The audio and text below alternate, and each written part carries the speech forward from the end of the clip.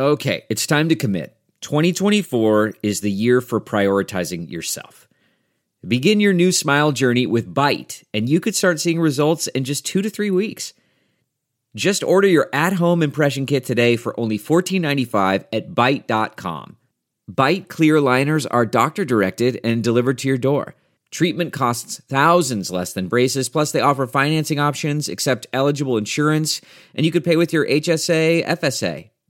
Get 80% off your impression kit when you use code WONDERY at Byte.com. That's BYTE.com. Start your confidence journey today with Byte. Hey, friends, thanks so much for listening to the podcast. And we want to make sure that you know about all the other exciting ways to get more exclusive content from The Bill Press Show.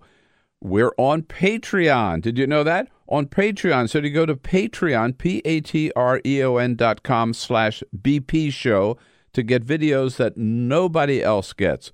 All we ask is $5 a month, and you get access to daily commentary. And every week, we put up a special interview just for our Patreon subscribers. Hey, it's a great way to support progressive media and get your hands on some fun, new, exclusive content. Thanks so much for supporting the show by going to patreon.com/BP show.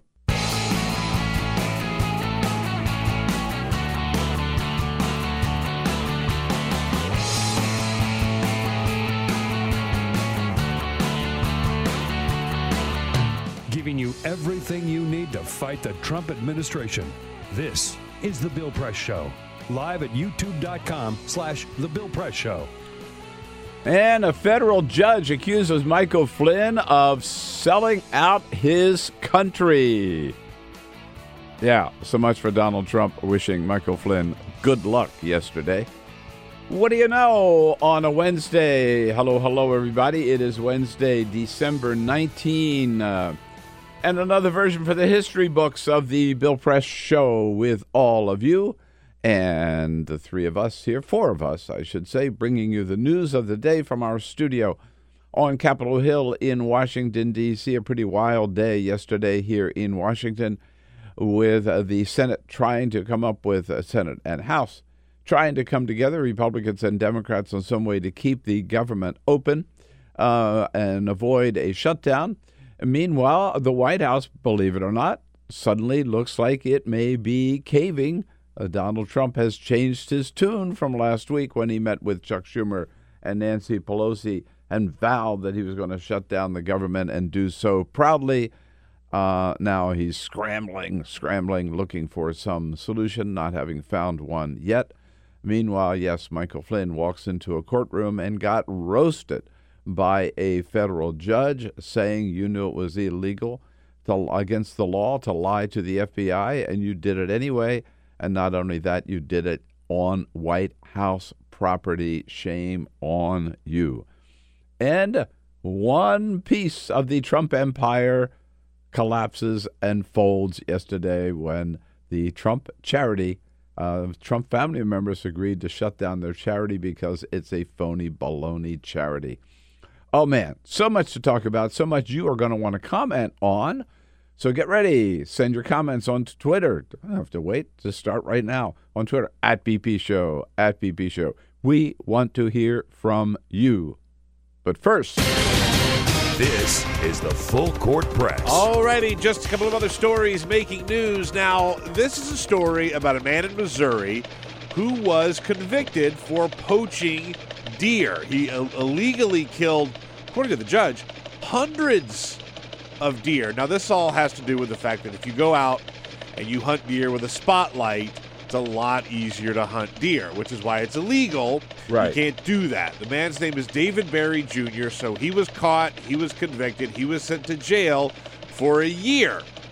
But that's not all. The judge also said that he is now court-ordered to watch the movie Bambi as part of his sentence once a month during his year-long jail sentence. Now, you probably remember there's a very sad scene at the beginning of Bambi where Bambi's mother is killed by a hunter. Right. And so this guy, as part of his punishment, is going to have to watch that. Now, I'm not sure about the legality of all of that, but kudos for getting creative with it. It's a creative sentence. Sure. Yeah, absolutely. I'm not sure if it's constitutional, but yeah, have a ball.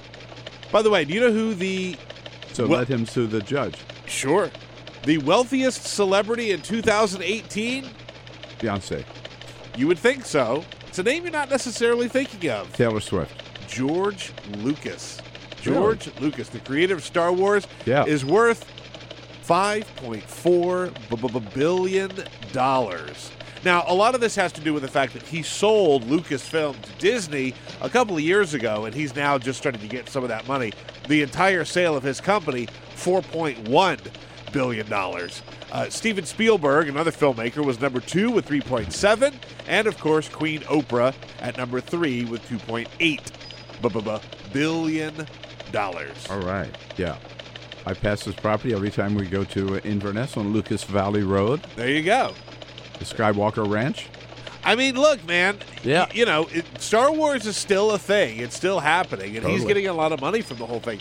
But as they pointed out, he made so much money when he sold Lucasfilm to Disney. If you're going to sell out, selling out to Disney is not a bad idea because they got the money to pay you. Right.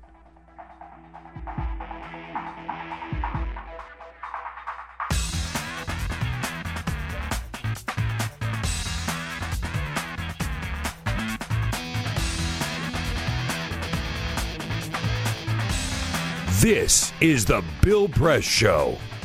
We admit it's a phony charity, and we will shut it down. That's what members of the Trump family agreed to do yesterday to settle a lawsuit brought by the New York Attorney General. What do you say, everybody? Yeah, the beginning of the end of the Trump empire. It is the Bill Press Show coming to you live from Washington, D.C. on this Wednesday, December 19. So good to see you today, and thanks so much for joining us. We are here in Washington, D.C., in our studio on Capitol Hill, where we'll be keeping our eye on what was going on yesterday at the Capitol, just down the street here, where they were trying to come to some resolution on the budget or funding going forward in order to avoid a government shutdown, which, again, will happen Friday night at midnight unless they settle it in the meantime. The House of Representatives is coming back into town today, reconvening this evening. The Senate has been here, and the White House, meanwhile, down at that end of Pennsylvania Avenue, the White House also trying to decide if they can find some other money. We'll talk more about that, and how they can avoid a shutdown as well, backing away from the talk of we want to shut down and we're going to do it come hell or high water. White House, and yesterday a rare briefing at the White House. I was there for the one and only briefing during the month of December. So we'll get into all of the above with you. Look forward to hearing from you as we join you online on YouTube, youtube.com/The Bill Press Show, as we join you on the radio statewide in Indiana on Indiana Talks and all over the greater Chicago area, including the great city of Chicago on WCPT, nationwide, coast to coast, also on the one and only Free Speech TV. And coming up from the Center for American Progress, Ed Chung will be joining us. He is their Vice President for Criminal Justice Reform. From the Hill, cybersecurity reporter Olivia Beavers. And from Buzzfeed, covering the courts and the justice system, our good friend Zoe Tillman. So we got a lot going on. And remember, as always, you're the most important guests of the day. So don't hang back. Don't be shy. Send us your comments on Twitter at BP Show. I got to tell you, this briefing yesterday, it was a joke. And this is why more and more people don't go to the briefings. I'm not saying it wasn't crowded yesterday, but there were a lot of regulars who just say, why? Why spend the time? So I just want to show you what the briefings have kind of degenerated into.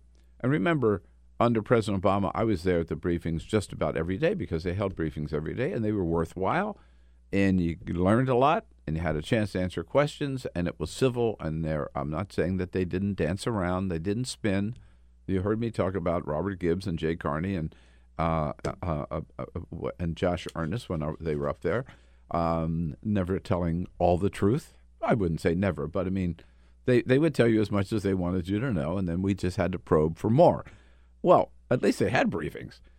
What we now have with the Trump administration is there was one briefing, one, and look, there's no, in the Constitution, it doesn't say anywhere in the Constitution that the White House has to have a press secretary or that the press secretary has to give a briefing every day. Don't get me wrong. I'm not saying they're breaking the law, but it's been a tradition since the days of Franklin Roosevelt that the president or the press secretary regularly, if not daily, brief the press on and through us, the American people, on what's going on. So, up until the Trump administration. And they kept getting, remember, even Sean Spicer started having briefings with no cameras. And then when Sarah Huckabee Sanders came in, she brought the cameras back and then started having briefings, maybe 3 a week, never 5 days a week. Now it is once a month. There was one briefing in October. There was one briefing in December. It looked like there was going to be no briefing at all in December. One in November. Looked like there was going to be no briefing at all in December until yesterday morning. With very little notice, they scheduled a briefing for 1:30 yesterday afternoon. So I said, I'm going. I want to see, what this White House is doing now with the briefing. The briefing is called for 1:30. At 1:28, we got a text from the press secretary saying that the briefing would be at 1:45 instead. So we're all in our place. Everybody's there. Okay, you wait 15 minutes. That's okay. That's no big deal. 15 minutes, 20 minutes, 25 minutes, 30 minutes. At 2 minutes after 3, Sarah Huckabee Sanders walks in and starts the briefing by announcing that the president has an event at 2:15, and so we're going to rush through this as fast as we can. She takes 5 minutes to talk about the president's going to Davos, BFD, who's going with him, bigger BFD, and then says, well, I'll take a few questions.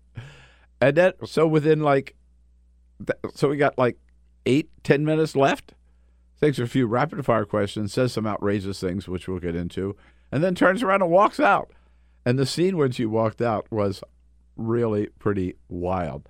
Reporters calling out, what's going on? What's going on? Here's a little clip of what it sounded like as she's walking out. You can hear one reporter say, what? A 10-minute briefing? And another reporter in the back of the room hollering, do your job, Sarah. Talk to you soon. Thanks, guys. 1-minute briefing, Sarah. Do your job, Sarah. Do your job, Sarah. I read that. She stormed out. By the way, Kellyanne Conway came out. Why? She was sitting there yesterday. I saw that the reporter yelled, do your job, Sarah, as she was leaving. I thought to myself, oh, God, that was Bill. Actually, I thought it was Hunter Walker. You know what? It sounds like Hunter. It does. It absolutely sounds like Hunter. And it came from where Hunter was sitting, so I walked out with him and I said, dude, was that you? I saw the guy who did it. Yeah, and I forgot the guy's name, but he's not a... No, he's not a big recognize. name. No, but Hunter knew who it was. He told me that it was. Anyhow, I just want to show you what a circus it was, what it is down there at the White House. But there was a little news actually yesterday. So we've been talking about the shutdown. And remember, all of this in the wake of the big meeting last week in the Oval Office where Donald Trump proudly said, damn right, Trump shut down, bring it on. That's what I want. I'm going to do it. I don't care. If I don't get my $5 billion, I'm going to shut it down, and I'll be proud of it, and I will take ownership of it. Whoa. That was a different story yesterday. First of all, so far as I know, no Republican on Capitol Hill in the House or the Senate has said, I agree with Donald Trump, we should shut down the government. They're all running for the hills. And Mitch McConnell has openly said, don't think a shutdown's a good idea. We're going to do that in just a second. But the White House was still saying until yesterday, shut down. We don't care. We're going to shut it down. Remember Steve Miller, the president's economic guy, immigration guy, on Sunday. Yes, the guy who sprayed the hair on his head. He's still There's still this morning. I saw a couple of columns about Steve Miller's fake hair. It's very bad. If you see him without that, he's bald. Completely. Yeah. Completely. A little bit of hair around the side. But there's a way to go bald gracefully, okay? It's a thing, all right? Some people have to deal with this. One way to not do it gracefully is to get hair in a can and spray it on in an asymmetrical pattern and a color that doesn't match the rest of your hair. I think that's a bad look. I think that's sort of ABC of bad hair. Look, there are some things you could do to make your balding not as bad as But, as you know, think. those are those ads that you see like at 3 o'clock in the morning. Right. On cable TV. Right. On the porno channel. Yeah. I guess. I don't know. Yeah. Weird. I'm sorry. We digress.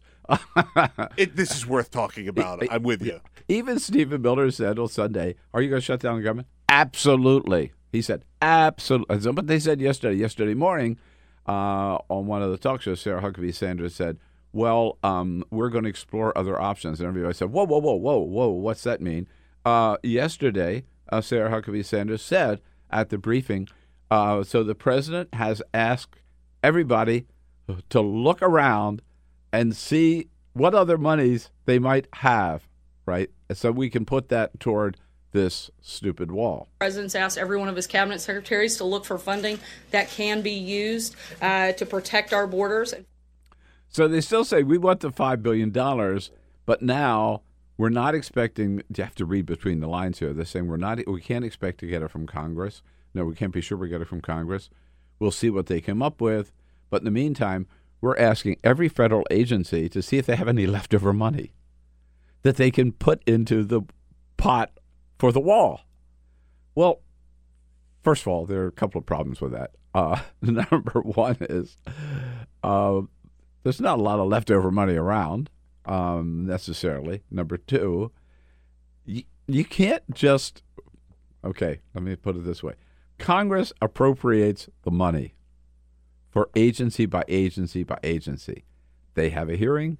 They present their plan. They say, this is what our program is. This is how much money we need for these particular projects or ongoing programs. They can't just take money that they got for running schools or something, you name it, or for national parks, and say, well, thank you for the money for the national parks. Now we're going to give it to Donald Trump so he can spend it to build his wall. Is actually illegal. It's Congress's job to appropriate the money for such particular uses. So there are members of Congress saying, well, this looks like a pretty clever game that the White House is trying to play here, but it may be illegal, unconstitutional. So it's not sure that this is going to work. Then there are some other problems. Terry Moran got into this with Sarah Huckabee Sanders, saying, well, why are we talking about this anyway when Mexico's supposed to be paying for this wall? With the deficit ballooning to over $1 trillion under this president, where are the additional monies for this wall going to come from, and why is he asking the American taxpayer for them when he promised Mexico was going to pay? Look, we're not asking American taxpayers for that. We are looking at existing funding through other agencies right now that we can draw on to do that immediately. So the president's been clear. The president has been clear that the USMCA deal would provide additional revenue through that deal that would show that Mexico is paying for the wall. The Treasury, though, the trade benefits, if there are any, don't go to the Treasury. He's saying that the revenue provided and the money that would be saved through the USMCA deal, we could pay for the wall 4 times over. And by doing that new trade deal, we have the opportunity to pay for the wall. But trade benefits go to private citizens. They don't go to the United States Treasury. He's talking about the general revenue that comes from that. So you're going to tax... No, we're not taxing. We're talking about additional revenue that wouldn't have existed without the president getting a new deal. Have you done the math on that? There have been a number of things that we've looked at in which we know we'll have additional revenue that comes in through the USMCA. From the USMCA into the Treasury? We think there will be more than that comes in. By the way, the other part of that... She doesn't have a clue. No idea. No idea what she's talking about. Terry Moran, very smart reporter, is absolutely right. Yeah, look, and there was a time that reporters would not push her on stuff like this. Yeah. He knows what he's talking about here. Yeah. This is absolutely the case. And by the way, the thing that we can't show is his face while she's answering him of shock and horror of what the hell are you talking about? Right. And you again, can't just say things. So there's so much wrong with that. Number one, this USMCA, right? It's not in effect yet, right? It's a proposal that Donald Trump has made with Mexico and Canada. It's got to pass the Congress. There's no guarantee that it will. It's not a great plan. There's no guarantee that it's going to generate $25 billion plus. But if it does, Terry Moran is absolutely right. If there is money to be saved by American companies out of this trade deal, that money does not go into the U.S. Treasury. It goes into these private companies and their investors. So that's not money that can be spent for the wall. And when she says this is not going to cost taxpayers anything because we are asking these other government agencies to find some leftover funds that they can all put into the kitty to pay for the wall, where does that money come from? From those agencies. That's taxpayer dollars. So, in fact, the taxpayers would be paying for that, not Mexico. It is, she doesn't have a foggiest idea what she's talking about, and it was so apparent there in that little exchange with Terry Moran. But the bottom line is, yesterday I told you, and I meant it. I was pretty sure that there would be a shutdown because Donald Trump would not budge. It looks like they'll come up with some Mickey Mouse way of keeping the government open, probably not for a long time, but certainly through the holidays. And they'll come up with some formula that Donald Trump can say, this gives me everything I want, even though Congress wouldn't pass that $5 billion. And I guess maybe you could put it this way. It looks like Chuck Schumer and Nancy Pelosi have backed the president down and forced him to cave. And by the way, I'll give a little props to Mitch McConnell, who has also said from the beginning, and he repeated yesterday, that a shutdown is no good idea, and he's not supporting it. Here is Mitch McConnell yesterday, Republican leader, saying, no, we don't want a shutdown. Well, he can speak for himself, but I think a government shutdown is not a good option. And Chuck Schumer, again, who is showing, I think, some good leadership on this issue, has said, look, we made him our offer. Our plan is the only one that can pass the House and the Senate. We had an offer out on the table for days. Ours is the only offer that I know that could pass both houses.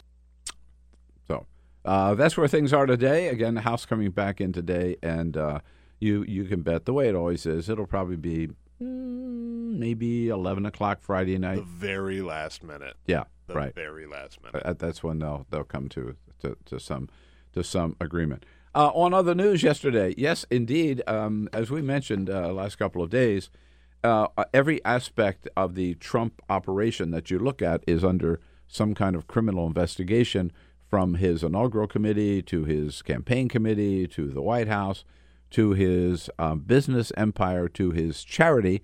Well, one of those was resolved yesterday when the New York Attorney General, who was investigating basically phony contributions made under this phony charity, the Trump Family Charity.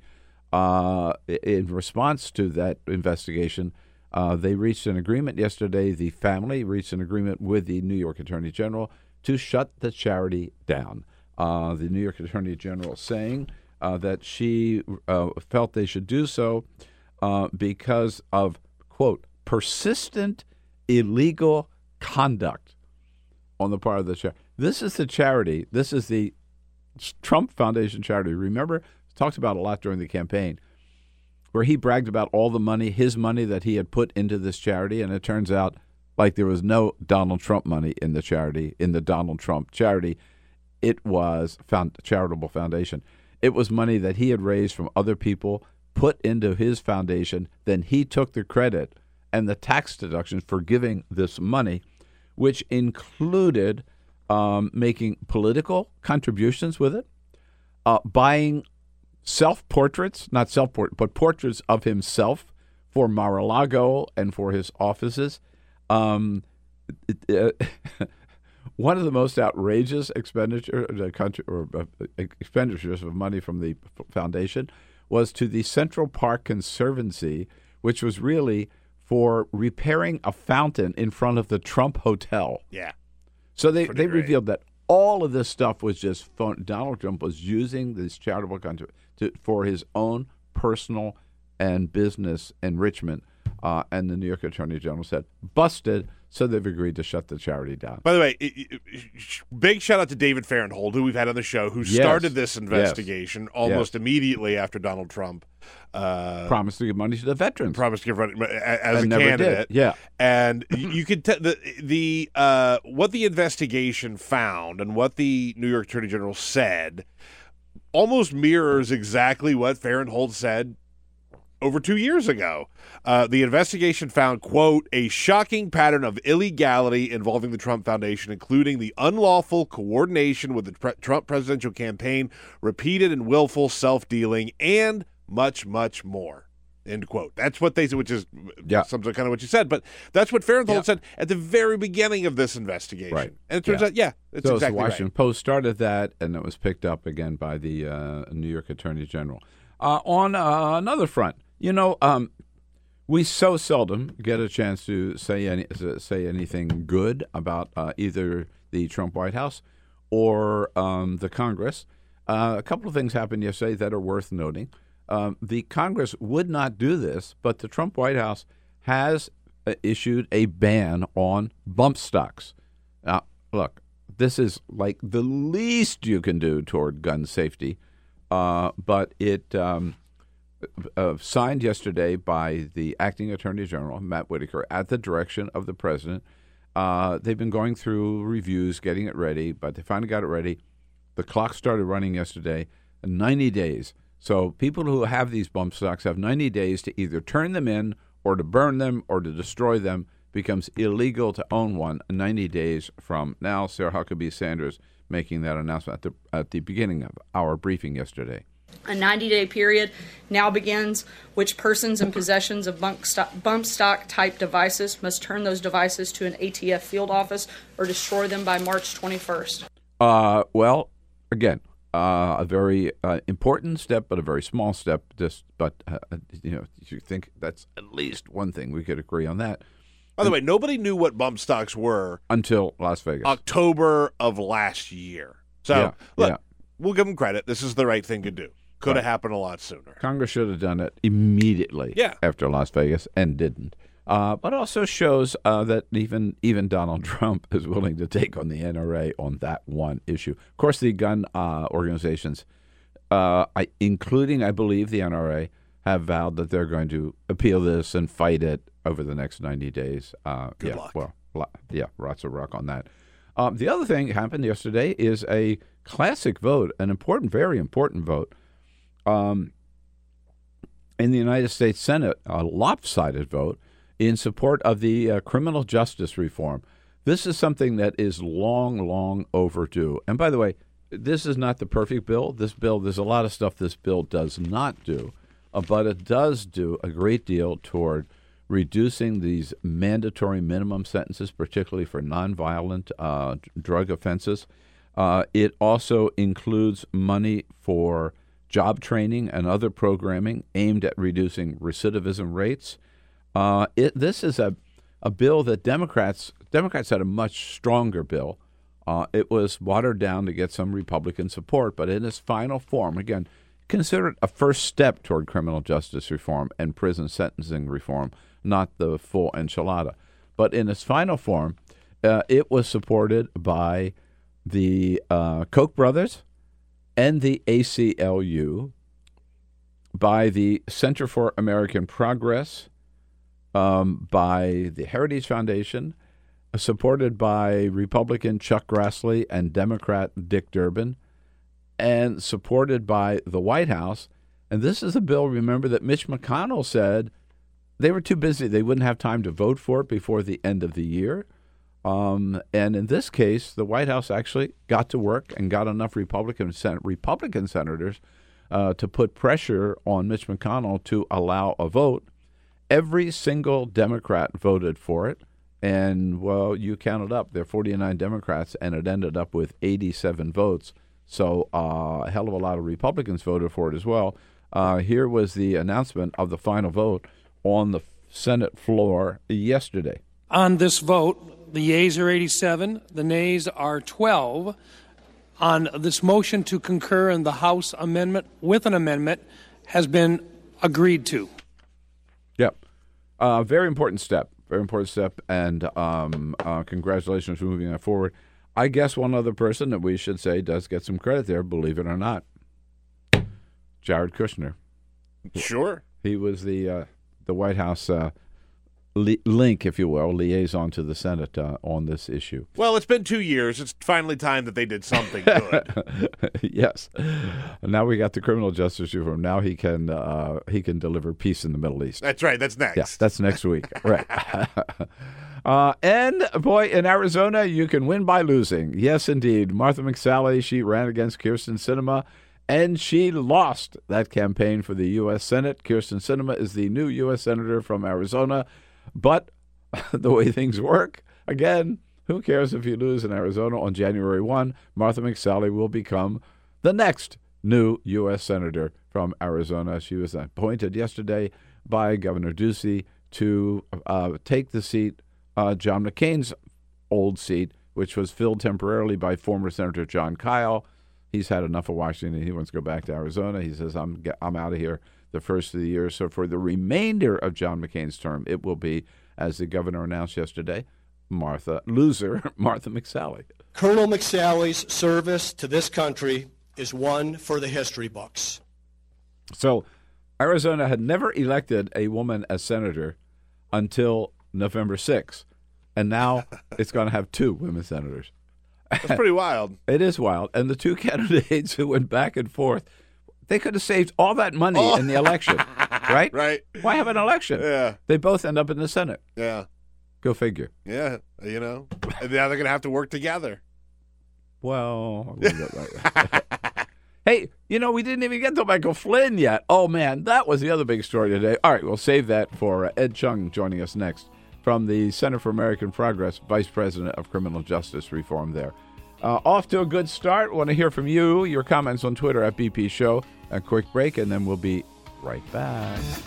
This is the Bill Press Show. Yes, on Wednesday, December 19, it is the Bill Press Show, and you are part of it. Thank you for being part of it. In fact, as we come to you live from Washington, D.C., our nation's capital, and our studio on Capitol Hill, where we're brought to you today by the International Association of Sheet Metal, Air, Rail, and Transportation Workers. Put them all together, which they did a few years ago, and you've got the SMART Union under the leadership of the great Joe Sellers, President Joseph Sellers.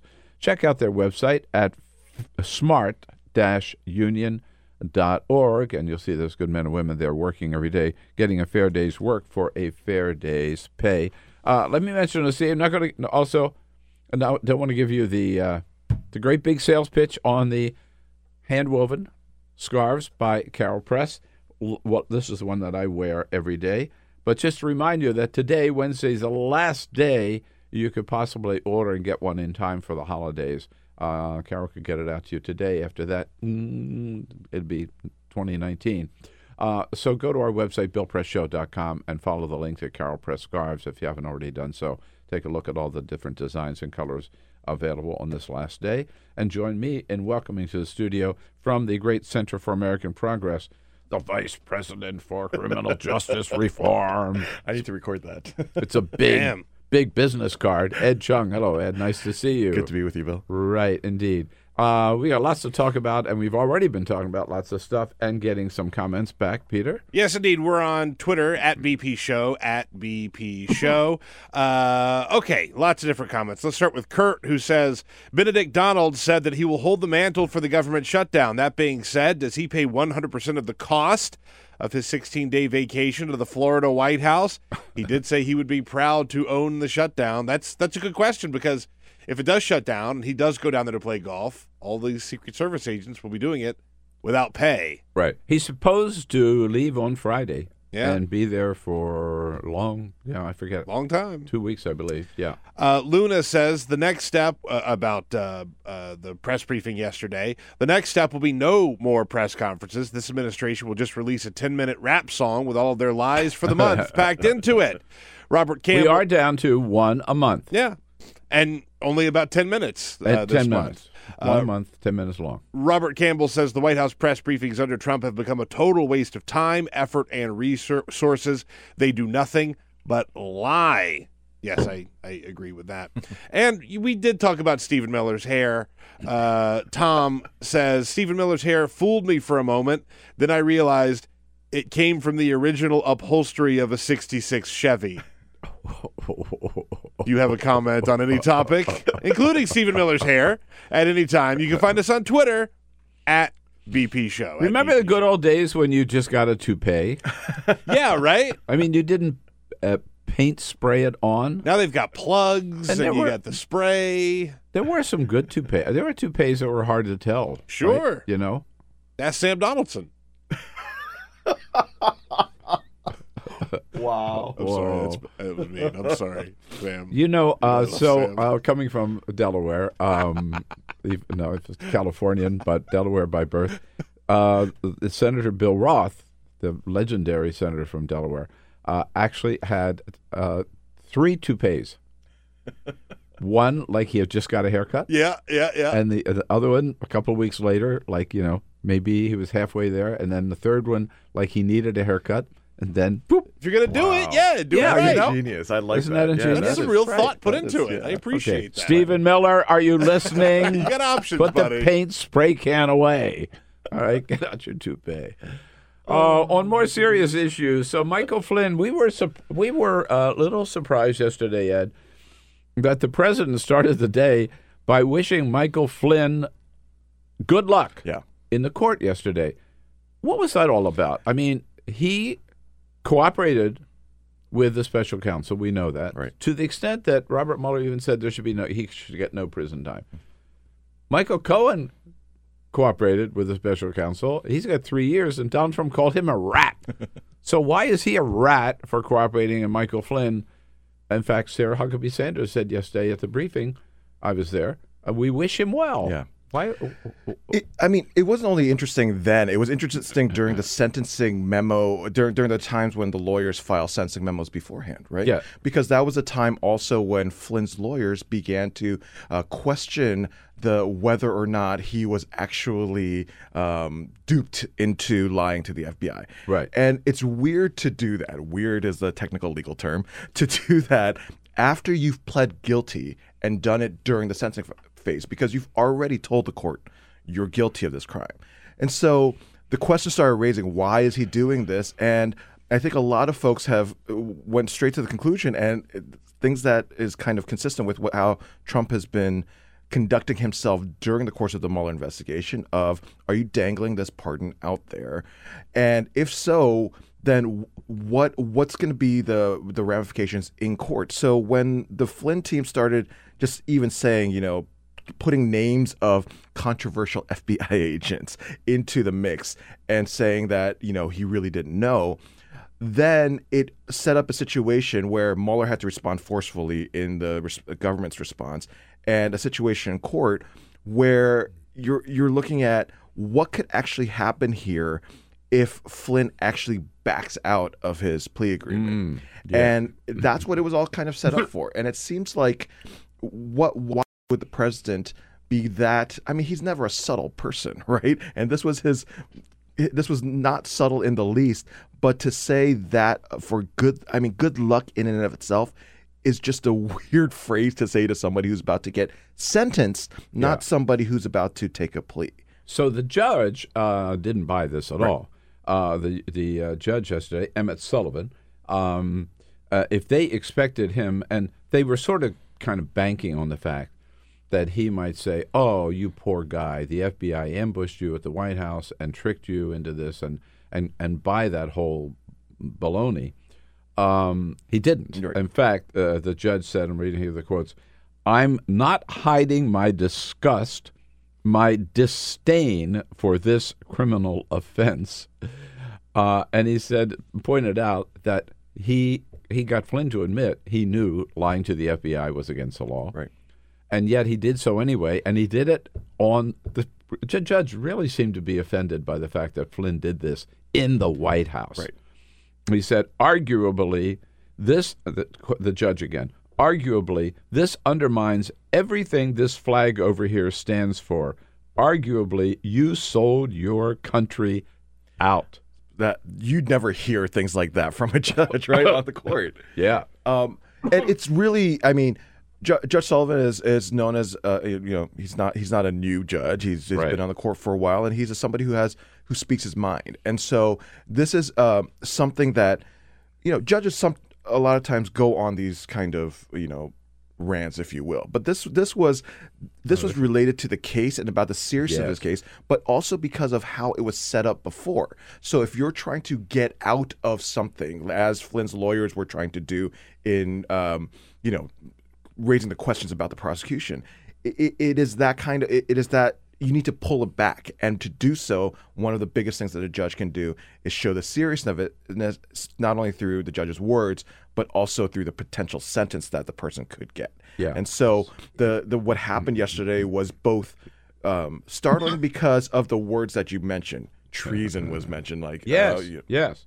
And but also the possibility that he could actually get sentenced to a time in prison, even if all parties recommended something different. Right, that he could. So even Shep Smith on Fox News yesterday pointed out that if that was what the White House and Flynn's lawyers were hoping for, this judge didn't buy that. Right.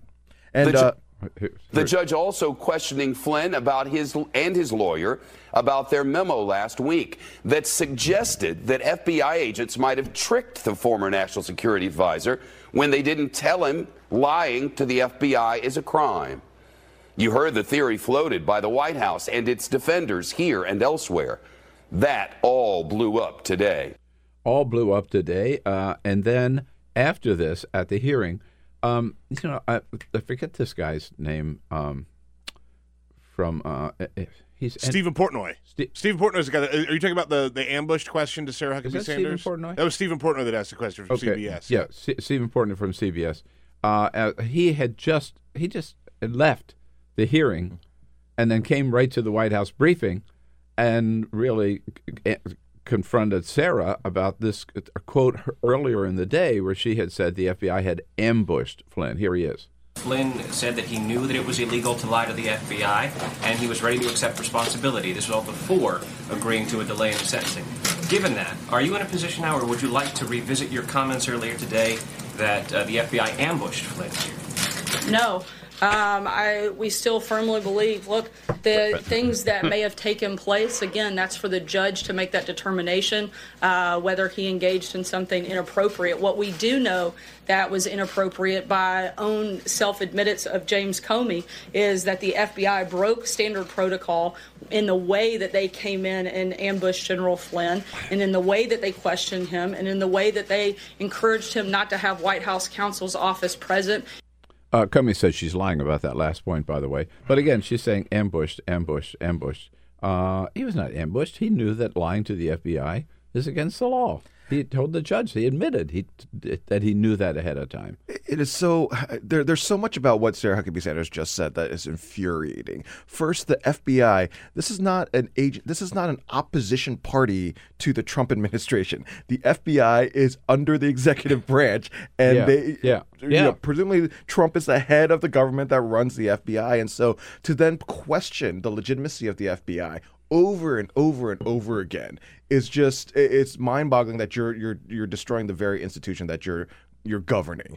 But on top of that, I think what you saw at the hearing also is Judge Sullivan having to take the extraordinary step again of reallocating Flynn about his guilty plea and walking step by step, through the fact, did you do this voluntarily? Did you do this on your own? Did anybody coerce you or pressure you? I mean, those types of questions he had to do again because of all of these things. And to think that to somebody who is that high up in the government, Like you're talking about, they're trying to bring in questions. There are questions about sometimes the way that law enforcement, for people who are not necessarily sophisticated or who don't have the counsel or things like that, of being taken advantage of. But this guy is in a completely different position. He's a high-ranking member, a general, and now he's Well, and on that point, finally, is that Sarah Huckabee Sanders said that. Well, they said people were asking, well, what about his lies or whatever? Did lie to the FBI in the White House? And she said, well, that's up to the courts to decide whether he did or he didn't. She said the important thing is that whatever he did has nothing to do with the President of the United States. It has nothing to do with the President at all. And all of us were just stunned. And people were saying out loud, I did too, he works for the President. He's a national security advisor in the White House. One of the top 3 people in the White House, and how can you say it has nothing to do with the President of the United States? And Donald Trump named him. I mean, it's a whole concept. Nothing to do with the President. It's just like saying Mike Pence, whatever he does has nothing to do with the President. Yeah, Melania. Oh, no, nothing to do with the President. Jesus. I mean, especially that it was not only during his short time in the White House, he was the top national security person for his campaign. Yes. And that's what all of this stuff happened. It's to try to say this part of my campaign doesn't have anything to do with my campaign is the most illogical thing. Or this part of my White House. Exactly. Yeah, doesn't have anything to do with it. On another front, yesterday, something that Democrats in Congress have been pushing for a long time, a much stronger bill, but nevertheless a version of that passed yesterday. The Senate, 87-12, the criminal justice bill. A good first step? A good first step. So the bill that you're talking about, I think you described it perfectly. It is it's something that Congress has been working on for 5 years now. With a lot of bipartisan support. A lot of bipartisan support. Started under Barack Obama. Exactly. And there were Chuck Grassley, Dick Durbin they've been leading this effort in the Senate. And there was a chance that it could pass the Senate in 2016. It was Mitch McConnell who, for political reasons, held it up at that point. And tried to do so again this year. And the overwhelming vote that you quoted there shows that the tough on crime approach that this administration has been pushing is no longer as salient of a political message than a smarter approach. And I think you're seeing that across the country. And now it's slowly trickling into Congress as an acceptable viewpoint. And my position, from my perspective, it is the right viewpoint to make sure that our first reaction isn't to try to lock up everybody for years and years, but there's other ways to deal with issues, social ills and so forth. And so I think that it is a good first step in what the Senate did. It will be passed by the House later this week, and it will be signed by the president. And, for progressives like me who, internally, I think, I can't believe it's this guy who is going to sign a criminal justice reform bill. Right. We just have to keep our eye on the fact that it's going to help a lot of people who are both in and who could possibly then be prosecuted later. The Center for American Progress is cited on the front page of the New York Times this morning as one of the chief sponsors of the bill. Congratulations. Thank you. And also the Koch brothers. Yeah. So strange bedfellows, as they say. To say the least. And as you mentioned, Chuck Grassley, Dick Durbin, both have been working on this legislation. The part that I think is particularly important is that these mandatory minimum sentences for nonviolent drug crimes have packed our federal prisons at huge cost, both in terms of dollars, but in terms of human lives wasted, particularly of young black kids. Yep. That's exactly right. And I think that's what Senator Grassley and Senator Durbin did. And I want to give a special shout out to Senator Grassley because, Senator Durbin has been the champion, but the power dynamic is obviously with the Republicans in this Congress.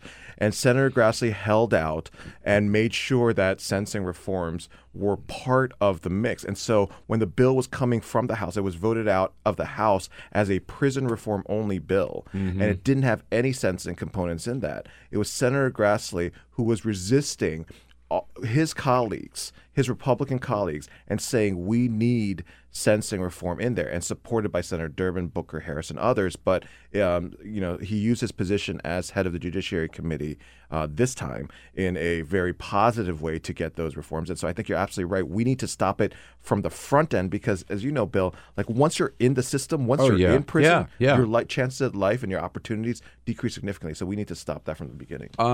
There are some Republicans still who feel that by voting for this bill, they're going to be accused of being soft on crime. Yeah.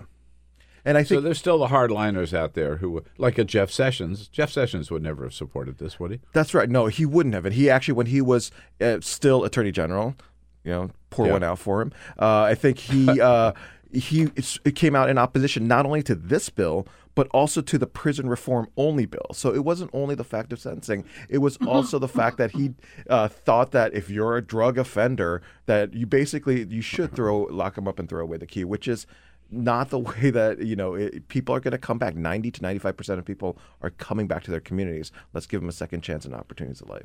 Mitch McConnell's opposition, who is he fronting for in this? So it was Tom Cotton. So Mitch McConnell in both 2016 and 2018 did not want to divide his caucus. And he wanted to make sure that, even the people who were opposing the bill had a chance to be heard. And he did that in this situation. It took him a really long time. It was literally up until the last minute to make sure that they had time in the Senate. But Tom Cotton, Ted Cruz, John Kennedy from John Kennedy from Louisiana were the ones who were really pushing, and they did get some things in the manager's amendment to reduce the number of people who would be incentivized to take up prison programming, which to me boggles the mind if your bill is at least in part about prison programming, incentivizing that. But he didn't want to divide his caucus in right before an election in 2016. He didn't want to divide his caucus now either, and so that's why he wanted to make sure he was fresh from a big victory in the U.S. Senate yesterday, and fresh from a very early morning lasting into the early morning holiday party last night. It is Ed Chung here from the Center for American Progress as our guest, AmericanProgress.org, to follow their work on criminal justice reform as well as all the other important issues that they lead on. Ed, I want to ask you, so we see the president's, you mentioned when we were talking about Michael Flynn, his constant trashing of the FBI, the Justice Department in general, the Attorney General, the Deputy Attorney General. The president saying he might intervene in the case of this Chinese businesswoman arrested in China.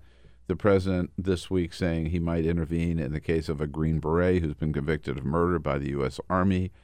There's so many examples of the president intervening in or interfering in or trying to overrule the justice system, the rule of law in this country. Have we ever seen? I mean, I know Richard Nixon once, as I recall, commented on some case that was still in trial, whether it was a Manson case or something. Right. And he was condemned by everybody for having anything to say about the justice system, right? Right. But not Trump. It sounds like with him, you get the impression his belief is, I am the law. Yeah, it is a very authoritarian, it seems like he believes that he is king, right? He wants to be king. He wants to be that authoritarian dictator. And I mean, I always go back to the fact, imagine if Barack Obama did this. You cannot play that game. We discovered and we agreed a long time ago that we would all be driven crazy. It's like the drinking game. Crazy. And Hillary or Barack Obama. Anybody. And so Barack Obama paying $130,000 to Stormy Daniels not to talk about. But there are these walls between the Justice Department and the administration. There has to be. And the fact, he started this with the whole political opponents locking him up and so forth. But the fact that it continued to whatever area that he believes he should, as president, be entitled to, interfere with is really, it is not hyperbole to say that you are destroying institutions and institutions that are at the foundation of American democracy. And, we say this over and over again, and it's but I think at some point, progressives need to make sure that we're not getting tired of the repetition of saying this. And it's more of a reminder because, being at the Justice Department, those kinds of invisible walls are the only things that keep the functions of justice and criminal justice in the Justice Department moving. Otherwise, we will be at an existential constitutional crisis. It's really only the courts, right? That can stop that, I guess. I mean, obviously, this Congress, at least this Republican Congress. Yeah, I mean, those types of checks and balances. I mean, it's hard. They don't care. The Justice Department itself, we've seen you can replace an attorney general, you can replace a deputy attorney general, you can replace all of the people who lead the top agents or divisions within the Justice Department are political appointees, and in a right functioning government, that should be the way it is. But you're absolutely right. The checks and balances that the court lays, that's important. And then you also see this president attacking the courts, and so he's attacking all of the foundations of our democracy. But I was just thinking, in less than 2 years, he's fired the acting attorney general, the attorney general, and the director of the FBI, right, and threatened to fire everybody else, like who's there, right? And so being and directing them, I want you to investigate Hillary, right? Almost saying, I'm ordering you to investigate that. And for the leaders of the Justice Department to be under constant threat of that, it places not only this pressure on them, but you are a political appointee. You serve at the pleasure of the president. And so you create this automatic dynamic of a conflict internally because he is your boss. But then you also have you're sworn to uphold the Constitution, and the Justice Department is this independent. So there is this dynamic that is a very confusing dynamic that is placed upon leaders of the Justice Department, and it is a sad state of affairs. Yeah, no, it's really, really troubling. And at least you and the center are there trying to keep some order in this whole system. And congratulations again on the big criminal justice reform bill. Thanks for coming in, Ed. Appreciate it. When we come back, Olivia Beavers joins us from the Hill. The Bill Press Show. Hey friends, don't be a stranger. Keep up to date with all of the Bill Press Show happenings around the clock on social media. Here's how. You can follow us on Twitter at BP Show or on Facebook at www.facebook.com/Bill Press Show, and on YouTube, youtube.com/The Bill Press Show. And remember, if you haven't already done so, make sure to subscribe to this podcast on iTunes. And while you're there, please rate and review the show. That means a lot to us. And thanks so much for your support.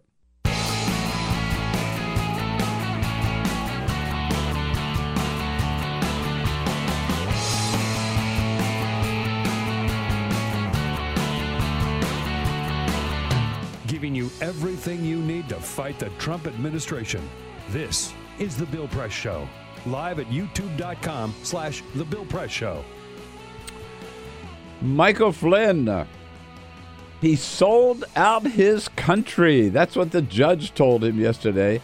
Yeah, Donald Trump wishing Michael Flynn good luck yesterday morning. He didn't have much good luck in that courtroom, although his sentencing was delayed for 90 days. That's the judge indicating he may send him to prison anyhow, even though Robert Mueller asking for no prison time for Michael Flynn.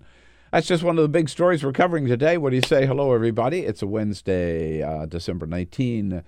This is the Bill Press Show. We're coming to you live, as always, from our nation's capital with the news of the day on both what's happening here in Washington on this end of Pennsylvania Avenue in the United States Congress, and down at the other end at the White House, where a rare White House briefing held yesterday afternoon. Lasted all of about 10 minutes, and that was the one briefing for the entire month of December. We've got that covered, plus other news around the country and around the globe, bringing it to you from, again, our studio on Capitol Hill, and reaching out to you online, on radio, and on television. And we want to hear from you, your comments on the news of the day. Send us your comments on Twitter at BP Show. We're going to be talking a lot about the shutdown, about cybersecurity, other issues that Congress is dealing with this half hour with Olivia Beavers joining us, cybersecurity reporter from that great newspaper, The Hill. Hello. Hi, Bill. How Olivia. you doing? Nice to see you. Nice to see it's you. thehill.com, which I always tell you has to be the best newspaper in Washington because it carries my column every Tuesday. So there you go. A little bias for The Hill, thehill.com. Part of the family. Fake news. Fake news. We'll take it. Well, exactly. All right, so we'll jump right into the news, but first, This Peter is goes the first. Full Court Press. All righty, just a couple of other stories making news. Now, this story is kind of nuts because, you know, when you're a kid, you look forward to snow days, right? That's just how it goes because you don't have to go to school. You get to stay home. You get to go sledding. Well, in South Carolina, some school districts have done away with snow days altogether. Well, South Carolina. Well, they don't have get a any lot of snow, but Yeah. but I will say last year, you know, Although they this got year like they did. Yeah. it was No, last year. They Yeah. got, I think, like 3 or 4 inches, and it closed schools for like a week and a half, right? So they said because of that, they have a new program, a new pilot program that they're trying in 5 different school districts. Every student gets a Chromebook, a laptop that they can take home with them, and then they can log into their virtual classroom and do school from home. They will not miss out on any daily lessons. They will not miss out on any of their homework assignments. They will still be able to keep learning even though they are at home. Now, to your point, it is kind of fascinating that it took South Carolina to figure this out. Yeah. You know, because they don't get a lot of snow, but that is what they're going to try. And if it works, we might see this roll out around the country. But, you know, the other end of that equation is in states where they do get a lot of snow, they don't take many school days. That's true. No, that's true. They don't take a lot of school days. Our grandkids in Bend, Oregon, Yeah. you know, snow, okay, big deal. They go get to used school. to it. They have a Yeah. system for it. Buffalo, New York, do you Yeah. think they get school days like Washington, D.C.? No way. Hell, we get a school day if there's one flake. Yeah, exactly. How about this? Going to California, Bill. Yes. Your state out there. Well, it looks like there is a new push. Lawmakers have pushed the state to cover 2 years of tuition for students who commit to enrolling into college right out of high school. Now, this is specifically for California community college students, and they are saying, look, free college might not be something that won in 2016, but they think that it's worth doing, and they're going to do it in California. And Governor-elect Gavin Newsom pledged that he would make the first 2 years of community college free in California, and so this is going to be one of the first things that he tackles when he takes office. Very, very good program. I had a long talk about this program with one of my best friends. Tom Epstein is the president of the community college system in California. Oh, wow. Yeah, a former Jerry Brown buddy, another fellow Brownie. And Tom Epstein and Gavin Newsom have been working on this. It's a great, great program.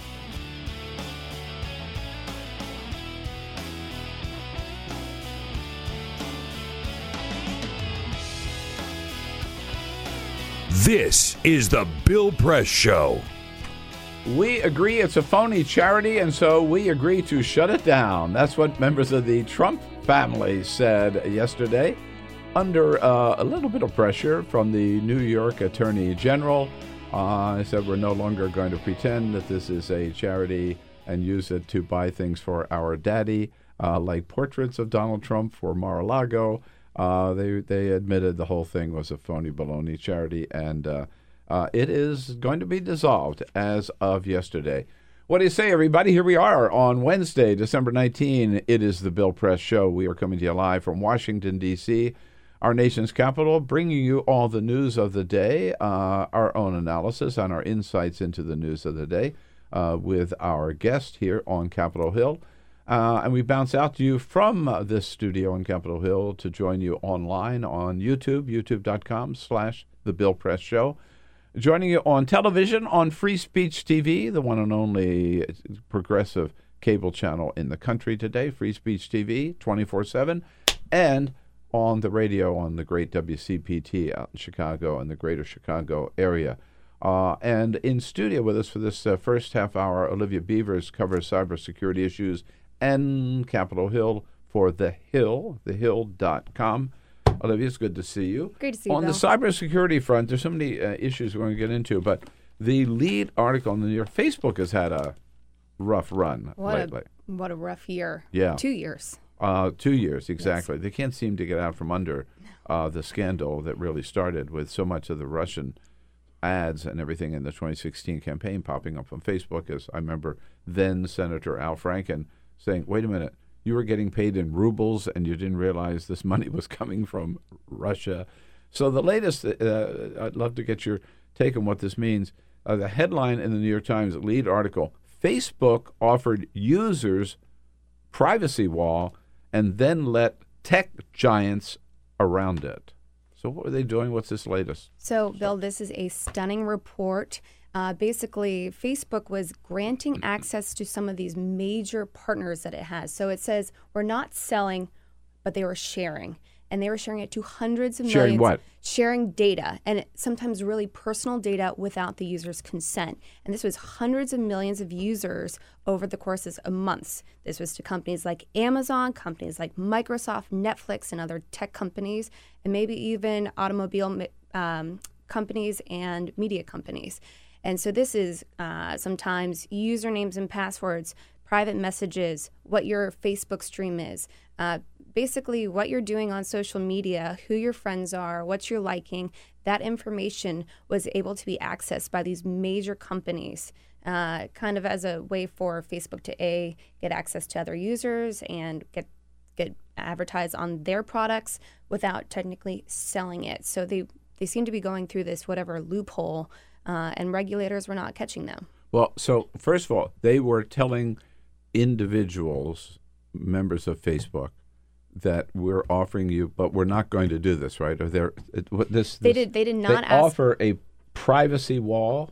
So basically, they were saying we're going to protect your data, we're going to safeguard it. We will not give your information away to these companies without your consent. But even if you went into your Facebook, you clicked "Do not share this information," they were still technically sharing it with some of these companies. So they're lying to people. That's what it seriously looks like. Yes. Yeah. They were lying. It looks like it was misleading. So they weren't protecting our privacy at all. Well, so they were not. I would understand if they were selling the data. Why would they give it away? So technically, by sharing it, it gave them a way to have access to more users. Oh. And so places like Microsoft might then be putting some of their products. It was like kind of a way to share what the access that each company had to one another.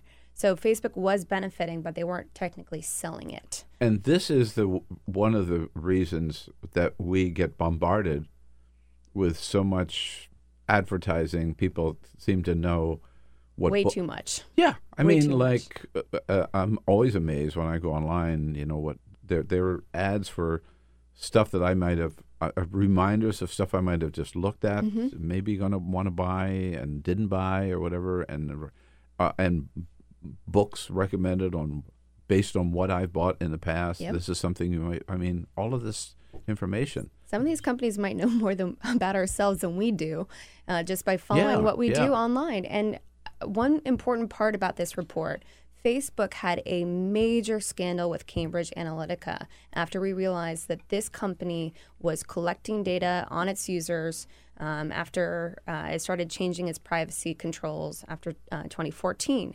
But it continued to use this data, and that was how the Cambridge Analytica was able to help the Trump campaign figure out voters that they could target. And that led to an outrage. That was 87 million users. This one's worse. Wow. Yeah, Facebook is how big? I don't know. So it has 2.2 billion users. This was apparently the data for hundreds of millions of its users. Wow. Why? So, what's her name? Sarah, the president of Sandberg, is that? Sheryl Sandberg. Yeah, Sheryl Sandberg, who testified last week in or maybe the week before. It was Google guy last week, yes. Right? But I mean, she's been up here a couple of times. I mean, the bad publicity for Facebook over and over. I mean, they're going to survive. It depends. I think. Peter, I'm sorry. Oh, sure. You did a story yesterday about somebody who just said that they were abandoning Facebook now. Oh yeah, Walt Mossberg said he's completely getting off it. And, it's interesting because, look, I think that if anybody has used Facebook in the last 5 years, you sort of have to understand and you have to realize that yes, they were absolutely collecting your data, right? Like, that's just something that I think a lot of people knew. Whether or not you went ahead and did it and used Facebook anyway, there's another thing. Like, some people were just okay with it or didn't realize the extent of it, but you knew that they were collecting data on you. And it's just sort of every single week, it seems like there's another bombshell about just how widespread it was. Yeah. And how deep it went, right? Like, the fact that they were sharing your personal messages on Facebook with other corporations. A lot of people use Facebook instead of texting, right? Because, Yeah. you know, if you don't have an iPhone or whatever, it's free to send stuff back and forth. If you have a smartphone, you could send messages that way. And to think that Facebook was sharing it with other people is probably going to alarm many Facebook users. Or I guess the other answer is that we just all surrender. I mean, just, haven't we already been kind of surrendering before? Yes. Now it's yes, like, I think so. I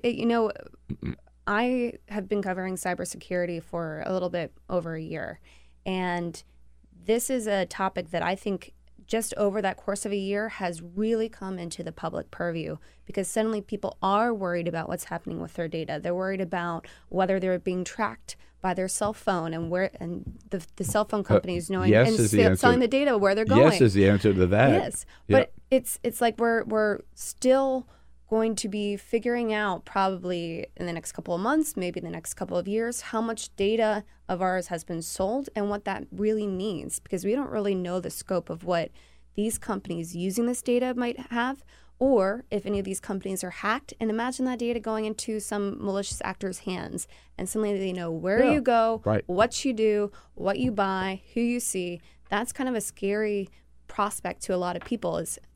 I don't want them knowing that. It is, but I don't see any serious effort to deal with it. And I'm not sure how we can. I mean, what does it mean? More regulation? I mean, government control of... that's certainly something. This is going to be like blood in the water for some congressmen and women who have been wanting regulators to look at Facebook and say the way that they handle privacy and data really needs to be looked at. But I will say, like Capitol Hill, some things just don't get done. So the Equifax leak data breach that led to one of the most massive in the U.S. history, that led to calls for reform on Capitol Hill about 2 years ago. Have we seen anything done? No. So it's going to be maybe a few more data leaks, maybe this one, but it seems like it takes a big story of a data leak to push lawmakers into action. And every time we talk about this, I think back to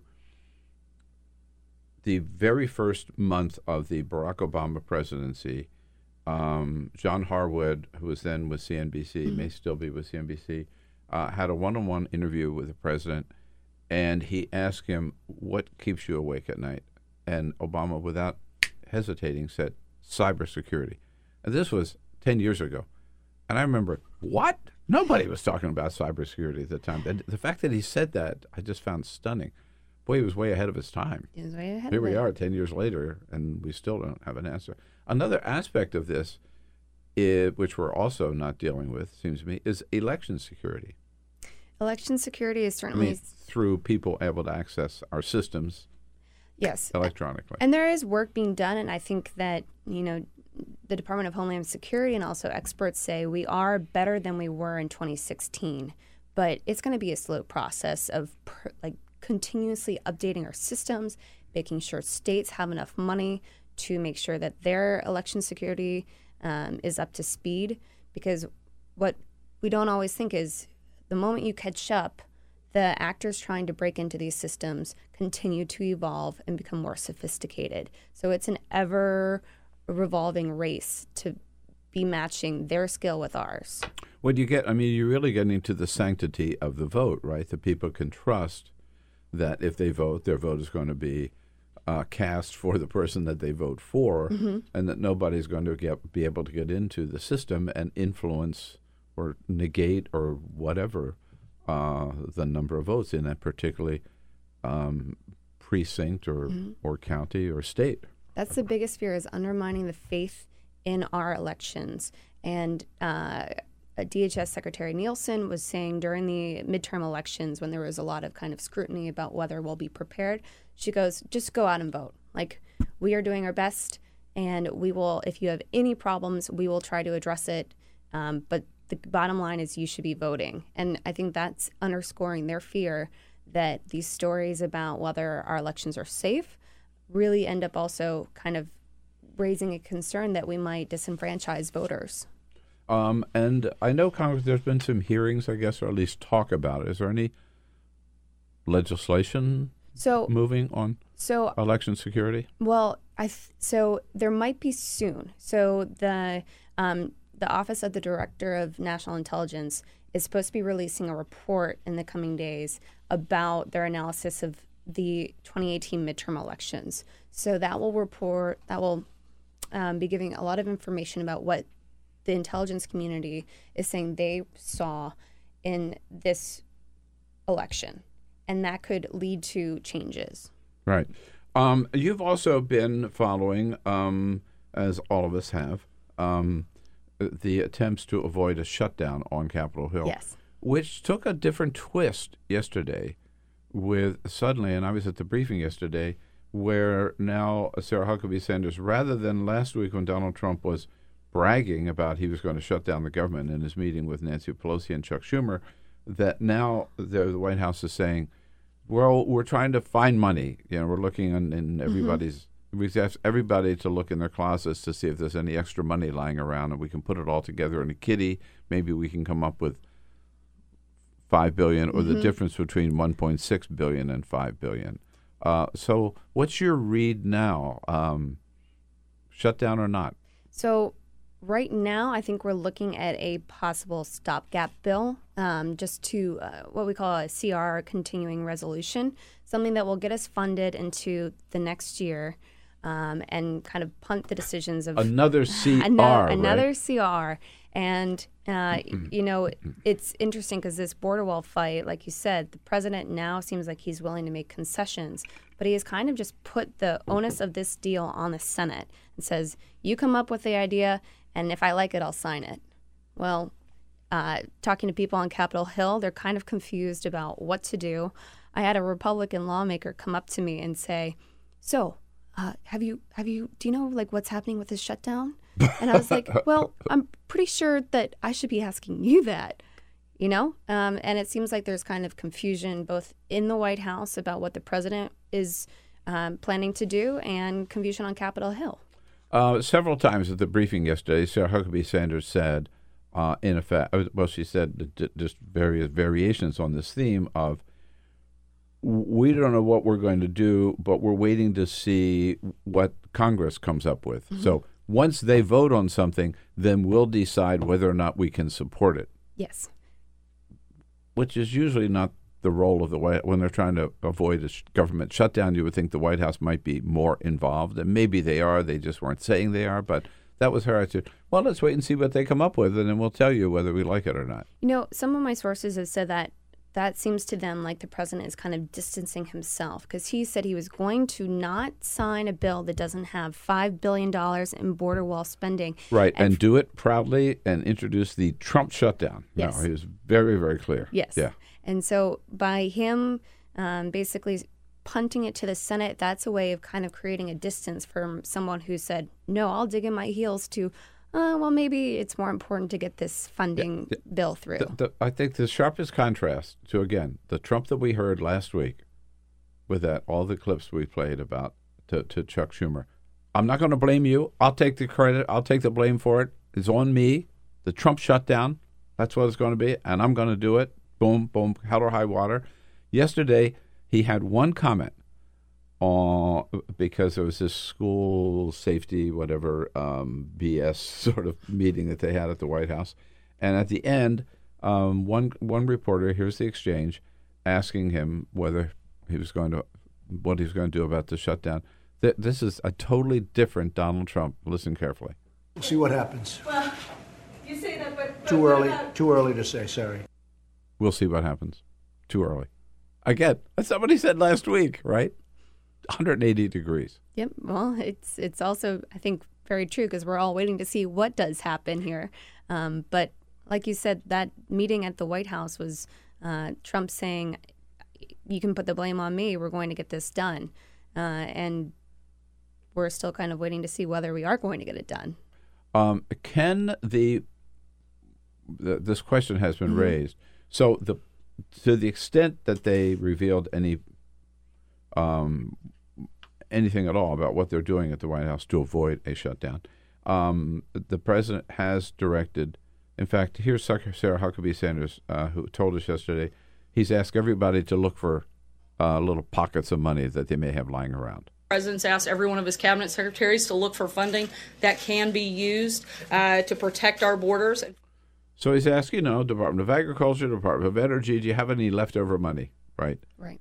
That we can all pool together, and that way we'll come up with a $5 billion. Question, can these departments just take money that was allocated by Congress for one purpose and then use it for something else? So this dig your hand into the couch and look for spare change approach can only go so far. You might come up with $1, but you're not going to come up with $10. So they might, to a certain degree, be able to redirect some funding. They're not going to get the amount of money that they want to direct towards the border wall. And so it's kind of an idea that's outside of reality. That still will eventually have to go through congressional approval up to a certain point of redirecting these funds from different agencies to this one of the president's top priorities. Right. No, I'm glad to hear you say that, because it seems to me, Congress does have a responsibility, and they do, to appropriate the money. That's constitutionally, that's their job, right? And if the Department of Agriculture got, I don't know, so U.S. Forest Service is under the Department of Agriculture. If they got money to do some great big new restoration project in America's forests, they couldn't just say, we're not going to spend it for that. We're going to give it to Donald Trump for the wall instead. No, I think that would have to go through the legislative branch for approval before. They can't just take a bunch of funding dedicated to one project that went through their review and then be turned towards what the president wants to use it for. How much excitement do you find among Republicans that you've talked to on the Hill for a government shutdown? They're not excited. So just the opposite, right? Just the opposite. And, there's two things that stand out to me about this. One, government shutdowns are not popular in this country. No one likes the idea that our lawmakers can't get a funding bill through for the next year. That's a huge part of their job. And if the government shuts down, that kind of leads DC to stall. And certain things come to a halt. And one thing that I talked to a researcher at the National Institute of Health, and one thing that was described to me was their studies where they had rats and, if they weren't able to go in during a government shutdown to feed the rats, thousands of dollars that were dedicated to these projects are lost. So it not only is a waste of money when the government shuts down, but it's also just a big headache. We have, your mention about rat reminded me of James Comey's comment this week. Well, it was the president's comment originally that started it, calling Michael Cohen a rat because he was cooperating with law enforcement agencies. That really set James Comey off. How many more times, by the way, are Republicans going to call on Comey to testify before the end of the year? Well, I think he's done, but he came in twice. And he was not happy about it. He came out and talked to me and a bunch of other reporters after two separate hearings. Today, though, we do have a former Attorney General Loretta Lynch coming to Capitol Hill, and we believe she will be the last witness to appear as part of this Republican-led investigation into FBI and Justice Department decision-making. And Comey, his comments were not only directed against the president, but against fellow Republicans on Capitol Hill. It was a scathing rebuke. He was basically saying, you all are cowards for not standing up to the president, for standing up to Fox News, and even if you are afraid of this political backlash, you know that these attacks against these institutions are wrong. And Comey goes, I was a Republican for most of my adult life, and to see how Republican lawmakers are acting now is just embarrassing. was basically the summary of what he came out and told us. And he railed against the president for undermining the rule of law, and he railed against these Republican lawmakers who he says are protecting him. Is he thinking, do you have any sense of running for office himself? So I was actually pretty angry at myself. That was one of my questions, and I asked him one, but I did not get to that question. He has become this huge sort of political figure since the president fired him. He's vocal on Twitter. He was out campaigning with a House Democratic candidate who ended up winning election, Wexton in Virginia. And so he definitely seems like he is putting himself in this political world. Yeah. No, I've heard rumors that he might be thinking about it. I would assume he'd run as a Democrat if he ran.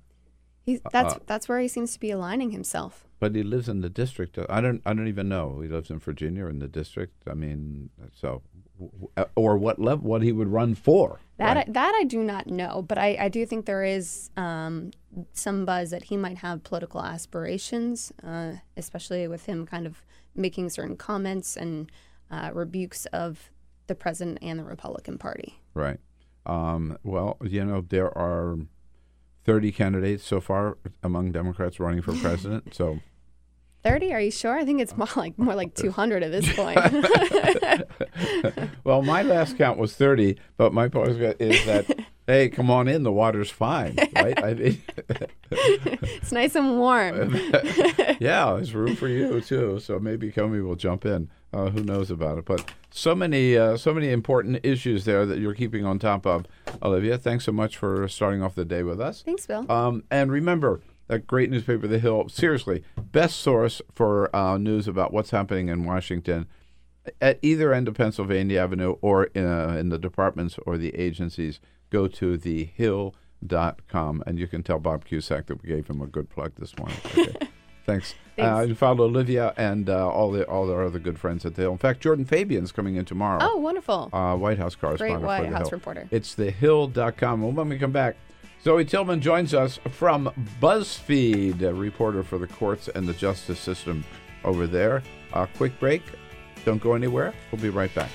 This is the Bill Press Show. And here we go, wrapping up on a Wednesday, December 19. The Bill Press Show. We are now about 48 hours from the possible government shutdown with no resolution in sight. Although, looks like the White House may be caving in a little bit, talking about looking, at least instead of bragging about shutting down the government, now they say they are looking for some ways to avoid a shutdown if they can find some extra money lying around anyway, any place. That is the big story of the day. And then Michael Flynn yesterday getting a real severe reprimand from a federal judge in court, and his sentencing was actually delayed for 90 days. We'll catch up with all of that and all of you here in this half hour. I just want to give a quick reminder. You've heard me talking about these beautiful hand-woven scarves by my wife, Carol Press, the Carol Press scarves, each one hand-woven. Today's about the last day if you want to get one for Christmas that you could get your order in and get it out to you on time. So if you've been delaying it, don't delay it any longer. Today's sort of the deadline. Go to BillPressShow.com, click on the link to the Carol Press scarves, see all the colors and designs available. Take it from there. And we welcome to join us here for this final half hour today, Zoe Tillman, our good friend and reporter on criminal justice issues for Buzzfeed. Zoe, nice to see you. Good to see you, Bill. Thanks for coming in. And meanwhile, we've been deluged with comments today, Peter. Lots and lots and lots of comments, not only on Twitter, not only on Twitter at BP Show, but remember, we have our chat room at youtube.com/TheBillPressShow. And you have an opportunity to make a super chat, which you can give some money, and then we read your chat on air. That's just how it works at YouTube. Michael McAllister, we were talking about the criminal justice reform stuff yesterday. Michael McAllister says a huge step forward for criminal justice reform would be to decriminalize all drugs. It worked in Portugal. It could work here. I'm not sure that you're going to see that out of Donald Trump, but I don't disagree with Michael. Thank you for your comment and your super chat, Michael. I don't disagree with Michael either. Thank you. And by the way, another shout out to Andrew Cuomo of New York, who finally took a mini step toward that goal there by yesterday saying that he was going to make a legalization, not just decriminalization, legalization of recreational marijuana, the law of the land in New York State. This from a governor who in the past has even opposed medical marijuana. And so I think we're making progress, but very slowly on that front. So Zoe, yesterday, the president started out the day by wishing good luck to Michael Flynn in the courtroom yesterday. And everybody sort of scratched their head and said, what's this all about? I mean, he called Michael Cohen a rat for cooperating with the special counsel and the U.S. attorney. And Michael Flynn cooperates, from what we've heard, even more extensively with the special. And yet Donald Trump said, good luck, Michael, my buddy. Yeah, I mean, the narrative on the right has been that Michael Flynn was sort of a man wronged by the Mueller investigation, that he was pressured into doing this, that he was entrapped when he did lie, which is what he admitted to doing. He lied to FBI agents just a couple days after Trump was inaugurated. But there's been sort of a different narrative about Michael Flynn as cooperator versus the other Michael Cohen as cooperator. Well, so that was the story that they were trying to sell. The judge didn't buy it.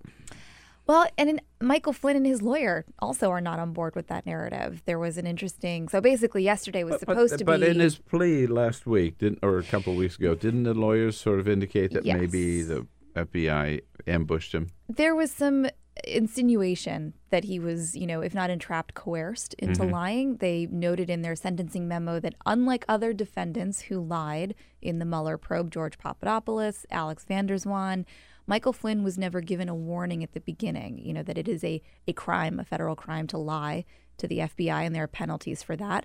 They also noted that the then FBI Deputy Director, Andrew McCabe, when he had told Flynn that these FBI agents were going to come by and talk to him, he had said, if you want someone from the White House counsel's office present, that's going to be a whole thing. We're going to have to bring in the Justice Department. Do you really want that?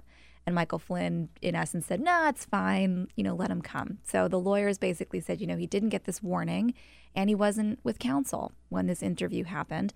Mueller's office came back and said, this is a 33-year veteran of government military service. At the time, taking on the mantle of the nation's top national security advisor, he should know that lying to the FBI is a crime. And didn't Michael Flynn tell the judge that he knew that lying to the FBI was a crime? And yesterday the judge said, did you know at the time you sat down with them that lying to the FBI was a crime? Michael Flynn said yes. The judge asked his lawyer, do you believe that your client was entrapped by the FBI? The lawyer said no. They asked, the judge asked the lawyer, did you believe any crime, there's any violation of law in the course of that interview? And the lawyer said no. They said the only reason they put that out there was to try and distinguish Michael Flynn's circumstances from these other defendants who also lied and went to prison.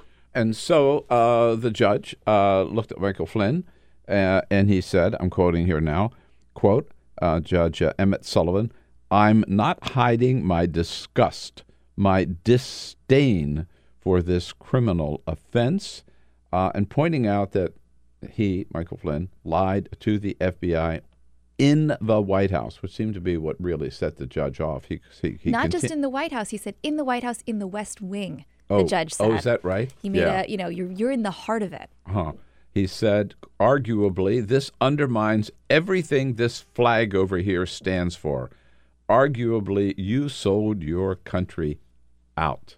Yeah, what's interesting is the judge got very heated during this exchange, and he was sort of lumping together the crime that Flynn pleaded guilty to, which is lying, with another crime that Flynn sort of admitted to but wasn't charged with, which was acting as an unregistered agent for the Turkish government. And that was sort of the where we you should sold your make sure country people out. Understand. Yeah. The essence here was that he was lobbying for the Turkish government while he was national security advisor. Which wasn't true. So the judge later walked that back and said, I'm sorry, I understand but he that had didn't been doing happen that, prior to taking office. Yeah. So there was a little bit of confusion in court yesterday, and the judge got very worked up about a narrative that he later needed to walk back a bit. But generally, he was very harsh on Michael Flynn. He did not mince words. He made clear how much he disapproved and that he was maybe leaning towards prison time. And that's ultimately what led Michael Flynn to take a step back and say, I'm not quite ready for this, because the judge said, if you're not done cooperating, I can't take into account the full extent of the value and benefit you've given to the government. And if I can't do that, how, you may come out worse for the wear when I balance these terrible crimes you committed against the good you've done as a cooperator. Given this delay, are we to believe then that Michael Flynn has more to tell, that he will continue to cooperate with the special counsel? So what we know is that he's a cooperator in a case that was unsealed this week in Virginia. It's a unregistered foreign agent case against two individuals who were also working for Turkey. And we learned yesterday, we confirmed what had been reported, that Flynn was, the source and big source of information on this. And his lawyer basically said yesterday that case is just getting started, and we expect that Michael Flynn is going to be needed in that case. And it's more powerful when, as a criminal defendant, you can come to a judge and say, not only did my cooperation lead to an indictment, but my cooperation led to a conviction.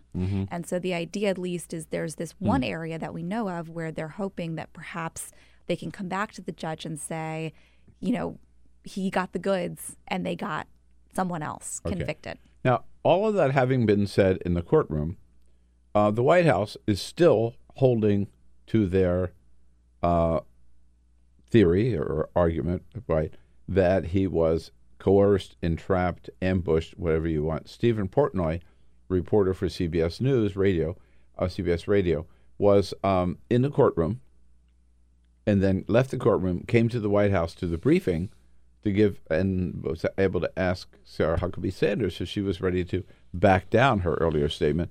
Here's that exchange. Flynn said that he knew that it was illegal to lie to the FBI, and he was ready to accept responsibility. This was all before agreeing to a delay in sentencing. Given that, are you in a position now, or would you like to revisit your comments earlier today that the FBI ambushed Flynn here? No.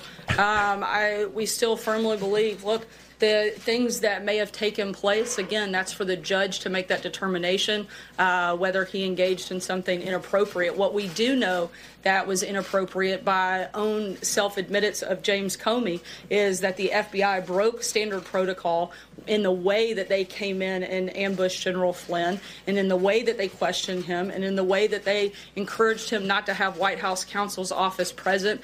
So he was ambushed again. And by the way, that last point you just pointed out, is James Comey denies that he was not offered the chance to have counsel present. You explained that exchange, but this this concept of his being either coerced or entrapped or ambushed, they're holding to, right? That is how they're trying to paint him as different than Michael Cohen. Right. I mean, I think if you look at, so this week we got a look at the interview notes that the FBI agents involved in the interview prepared right after the interview, and it was a whole sort of blow by blow. And I think what was striking was that they gave him sort of multiple opportunities to say what happened in these very specific instances where he communicated with the Russian ambassador, Sergei Kislyak, during the transition. And at one point, they even sort of helped him remember something that he initially sort of denied happened. And they said, "Are you sure?" And he goes, "Oh, yes, I remember this now."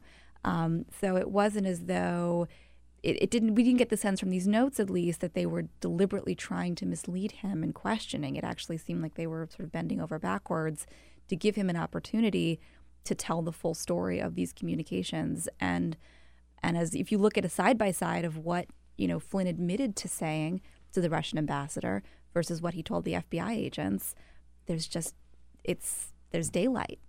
What does this say, this Flynn back and forth yesterday? What does this say about where we are with the Mueller investigation?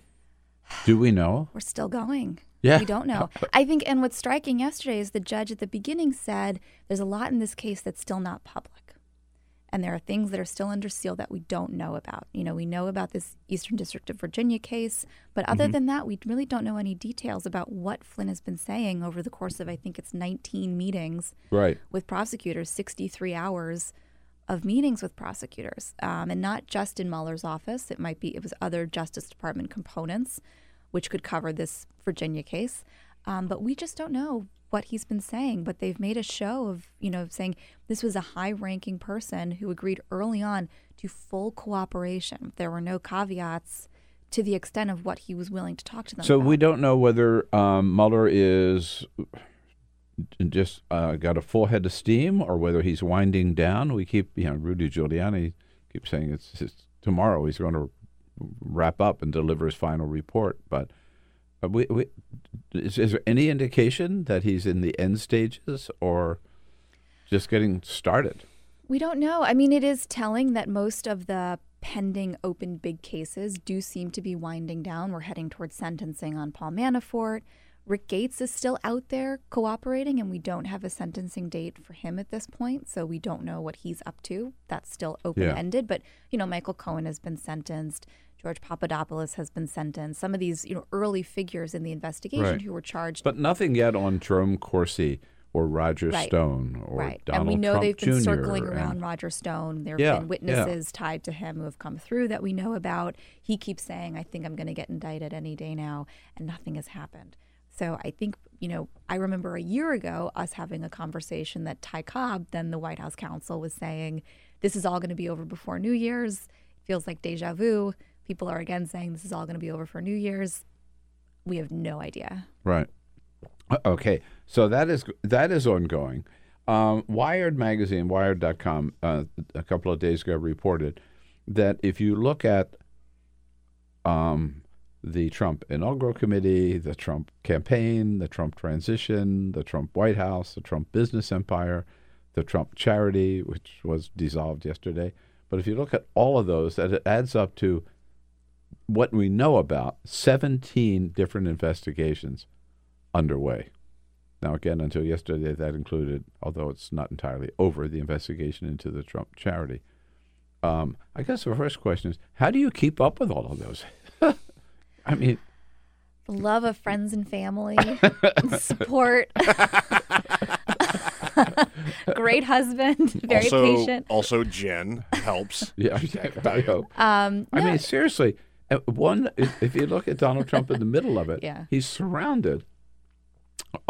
And it's you have to ask the question whether he's going to be able to escape every single one of them. There has been a lot we talk about in his orbit, but up till now, we haven't gotten a whole lot of information about what he was doing in the course of all of these things that have gotten the people and entities around him involved in investigations. Michael Cohen has said he was directly involved. That's one direct link that we've seen. But, in terms of things going on in the transition, we haven't really heard a lot about how personally involved he was in the goings-on during the pre-inauguration planning. With the charity, I don't know if we're totally clear on how involved Trump Organization, how day-to-day, whether he was really a figurehead or if he actually had his hands in the mix, and he was directly involved in some of these activities. If you listen to Sarah Huckabee Sanders, he had nothing to do with any of all of these organizations or institutions, including his own business. She actually said yesterday that whatever Michael Flynn did had nothing at all to do with the president. And, several of us shouted out, what do you mean he works for him? Worked for him, right? He's his national security advisor that he appointed. He was the chief national security advisor in the campaign. What do you mean it has nothing to do with Donald Trump? But that's been a defense so far. I'm sure with this in the charity, too. They said, it had his name on it, but he had nothing to do with that charity. Where, what we know about Donald Trump's style is that he's actually involved in everything. But you're right. So far, nothing has touched him. The closest is Michael Cohen saying he directed me to make these payments, and the U.S. attorney in effect saying that Donald Trump, individual won. Right. Yes. So what was responsible for and knew all about that. And remember we had the tape. Right. Last summer, whenever it was, right, of Michael Cohen and Donald Trump talking about the payment to Stormy Daniels. And Donald Trump, from that tape, was fully aware of what they were talking about. Right. Including setting up this dummy corporation in Delaware. Yeah, it seemed to be the closest anyone's gotten to directly linking him with criminal activity.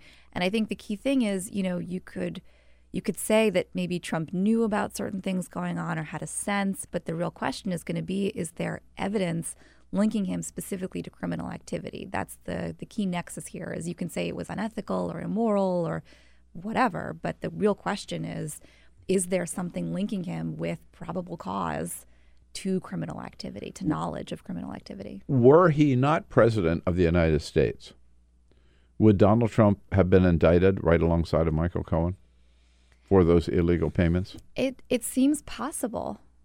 I guess the other question is, if you, as would Andrew Michael Cohen have been indicted but for Donald Trump being president? It's the flip side of that question. It is. But, Judge Napolitano on Fox News even said that if you direct somebody to commit a crime and that person commits that crime under your direction, you're as guilty as the person who did it. Yeah, I think that all of this is very complicated by the executive privilege and sort of protection of the president legal issues that are at stake here. And, if he were not president, I think this would all be a lot simpler. But there's just this unknown out there of what can actually get to him, what can touch him legally. The opponents of the Affordable Care Act finally won a court case. Boy, time moves so fast. It was last week, wasn't Friday it? night. Friday night. 8 p.m. Okay. Oh, my, no, really. Oh, unforgivable, right? There goes your weekend. Yep. This was a judge in Texas who went beyond where people maybe expected him to go or even maybe wanted him to go, saying not only is the individual mandate unconstitutional, but the entire Affordable Care Act is unconstitutional. Where does that stand right now, and what do you think is going to happen? So right now, it means nothing in practice. Nothing has changed since Friday. The Affordable Care Act is still in place for all we understand. It's still There's certainly a cloud of uncertainty over it. Definitely a cloud of uncertainty. But legally, what the Judge Reed O'Connor out of Texas, what he did not do was enter an injunction. He said this whole law is invalid, but he stopped short of saying, I'm going to order the government to stop enforcing it, or I'm going to order someone to do something with respect to the ACA. He did not go that far. Mm-hmm. So practically, nothing happened, and nothing would happen until sort of next year, when the thrust of what he found unconstitutional with the interplay of sort of getting rid of the tax component of the Affordable Care Act, when that kicks in, it doesn't really become unconstitutional until next year. So what happens now is there's a coalition of Democratic state attorneys general who got involved in the case to defend the law when the Trump administration would not. And what they're doing is they're trying to get this ruling up on appeal as quickly as possible. And they filed papers, I believe it was yesterday or 2 days ago, trying to get that process started. To the Fifth Court of Appeals. To the Fifth Circuit. Fifth Circuit, which covers Texas, sort of the southwestern United States. And this, we imagine, is sort of on track to go to the Supreme Court, whatever the Fifth Circuit does. The stakes are so high here that everyone just wants to get this resolved as quickly as possible. It was such a, maybe surprising is not the right word, but a stunning ruling from the judge, just tossing the entire, he said it was, 900-page law completely out the window. So everyone acknowledges that this was a huge deal and a very substantial, thing that he did. And now they just want to get it up as quickly as possible. Doesn't this judge realize that the Supreme Court has already decided this? I think that the Texas Attorney General, Ken Paxton, and the Republican state AGs who have been pushing this, they're arguing that what Congress did in getting rid of the tax piece of the ACA, and this is where I should confess that my knowledge of the healthcare policy side of this is not as strong. But you remember that when the Supreme Court upheld the Affordable Care Act, it was because there was a tax component to it. And that was what brought Chief Justice John Roberts over to the side of upholding it as a lawful tax, exercise of taxing authority. So when Congress sort of got rid of that piece of it, what Republicans and conservatives are arguing now is that this is a different law, in effect, that needs a fresh pair of eyes to go over it again and say, is it still constitutional? Right. But even with that argument could prevail. I'm not a lawyer, but it seems to me that even with two new voices on the Supreme Court, with Gorsuch and Kavanaugh, you still have on the Supreme Court the 5 justices who voted to uphold the Affordable Care Act 2 years ago. That's right. The 4 progressives and John Roberts, it's Chief Justice. So, yeah, the math has not changed in that way, right? But I think the ground has shifted slightly because it was that tax part that brought over Roberts, and the question will be: is there enough there to keep him on that side of the bench or not, or can he be persuaded by his new colleagues? Speaking of the court, we learned something yesterday, and through your good reporting, that I was unaware of, and that is a justice now, Brett Kavanaugh, we have to call him, we remember the Dr. Blasey Ford. Right. Sorry. Christine Blasey Ford, who came to testify. And then we sort of forgot about Kavanaugh, right? Once he was sworn in, confirmed, sworn in, don't hear about him anymore. And yet maybe we should have. How many ethical complaints filed against him? So in the end, there were 83 ethics complaints that were filed against him, many having to do with his testimony in September before the Senate, where he very angrily criticized Democrats. Other people had been critical of him, the Clintons, liberal organizations, and that really spurred a flood of complaints against him, saying this demonstrated partisan bias, this wasn't a show of judicial temperament, and those are things that can get judges in trouble. Who filed these complaints? It was a real mix. We don't know the identity of most of them. The complaints were posted online, but with information redacted about who filed them. But we know some of them are liberal advocacy groups. Some people noted, they checked a box saying they were lawyers or other private citizens, people who had just observed the hearings and decided they wanted to say something that they weren't. So 83 complaints were filed with the court? Right. So some were filed in Kavanaugh's original court, the D.C. Circuit. The cases then got moved to a different circuit because just for appearance of, objectivity, out of his court where he had sat, to a different circuit. And then after that happened in October, dozens more complaints were filed. So what happens? He's on the Supreme Court. Does the Supreme Court have an ethics review committee or something? They have none. There is an ethics disciplinary system for all lower court judges that's mandated in federal law. Right. That explicitly names the judges who are covered. It's circuit, district, bankruptcy, magistrate, not Supreme Court. So there is no system. And once he went up, the judges on this panel basically said, that's it. There's nothing more we can do. So once he's confirmed on the Supreme Court, then all these ethical complaints against him basically just disappeared. Completely. Must be nice to be Supreme Court Justice. God, a little cocoon there, like the President of the United States. Hey, Zoe, it's great to have you in today. Always Thanks so much for helping us out, understand all of these issues. Have a great holiday. You too. Hey, that does it for this Wednesday, folks. It's all yours. We'll be looking for you tomorrow. This is the Bill Press Show.